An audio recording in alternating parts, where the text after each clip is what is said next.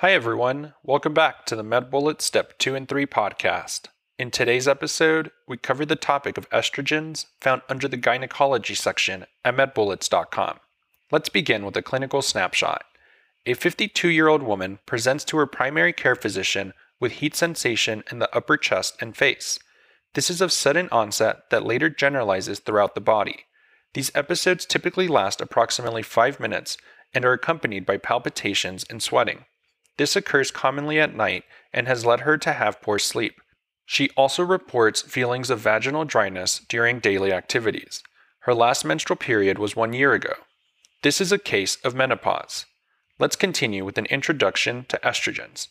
The mechanism of action of estrogens is that they act on estrogen receptors, which are a member of the nuclear hormone receptors, and they lead to a number of effects, which include development of female secondary sex characteristics, such as breast development, follicular growth, endometrial proliferation, increases in myometrial excitability, positive and negative feedback on follicle-stimulating hormone and luteinizing hormone, increases in protein synthesis in the liver, such as steroid hormone-binding globulin, decreases bone resorption, and increases high-density lipoprotein and decreases low-density lipoprotein. Clinically, they are used for hormone replacement therapy in order to treat menopausal symptoms such as hot flashes, as well as primary ovarian insufficiency. They are also used in estrogen-progestin contraception to prevent unwanted pregnancies and to treat anovulation and hyperandrogenism in polycystic ovarian syndrome. Their toxicity can lead to increased risk for endometrial cancer, an increase in the risk of thrombi formation. They can result in postmenopausal bleeding.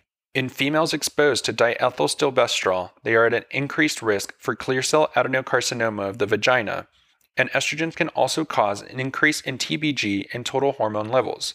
However, free T4 and T3 will remain normal, so in a healthy patient, they will remain euthyroid and asymptomatic. Now that we've discussed the major points relating to estrogens, let's walk through a question to apply what we've learned and get a sense of how the topic might be tested. For this question, consider the following clinical scenario. An 18-year-old girl comes to the clinic because she is concerned about her weight. She states that she is on her school's cheerleading team and is upset because she feels that she is the quote-unquote fattest girl on the team despite her healthy diet. She says that in the last 2 weeks since practice began, she has lost 2 pounds. The patient has bipolar disorder type 1. Her medications include lithium and a combined oral contraceptive that was recently started by her gynecologist because quote-unquote everyone is on it. Her mother has hypothyroidism and is treated with levothyroxine. The patient's BMI is 23.2.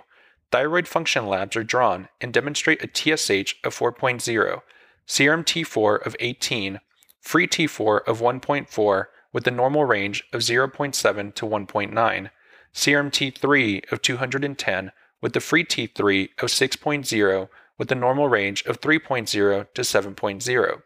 Which of the following is the most likely cause of the patient's abnormal lab values? And the answer choices are: Choice 1, familial hyperthyroidism. Choice 2, hypocholesterolemia. Choice 3, lithium. Choice 4, oral contraception induced. Or choice 5, surreptitious use of levothyroxine.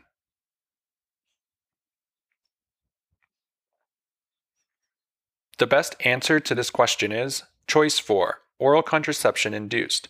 The patient is presenting with elevated total thyroid hormone levels, but normal free T4 and T3 levels, likely caused by her newly initiated oral contraceptive pills.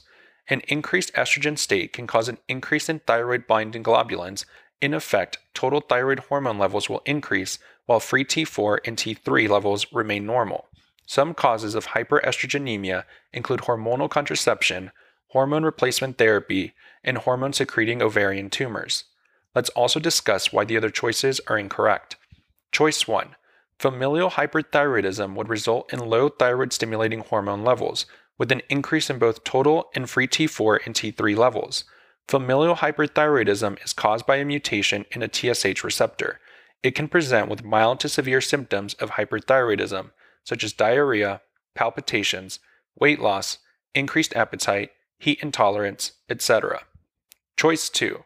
Hypocholesterolemia can be caused by hyperthyroidism, but itself would not be the cause of an increase in thyroid hormone levels. Choice 3. Lithium causes an increase in iodine content within the thyroid, which inhibits the release of T4 and T3. Lithium most commonly causes goiters or hypothyroidism. Lithium has also been less commonly associated with hyperthyroidism, though TSH would be low while both total and free thyroid hormone levels would be elevated. Choice 5. Surreptitious use of levothyroxine would cause low serum TSH. Serum T4 and/or T3 may be elevated or normal. Finally, a bullet summary. Any increased estrogen state can cause an elevation in TBG and total thyroid hormone levels, while free T4 and T3 levels remain normal. That's all for this review about estrogens. We hope that was helpful. This is the MedBullets Step 2 and 3 podcast, a daily audio review session for MedBullets, the free learning and collaboration community for medical student education. As a reminder, you can follow along with these podcast episodes by reviewing the topics directly on medbullets.com. You can listen to these episodes on the MedBullets website or phone app while reading through the topic.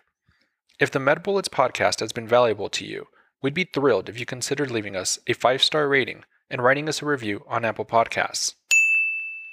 It will help us spread the word and increase our discoverability tremendously.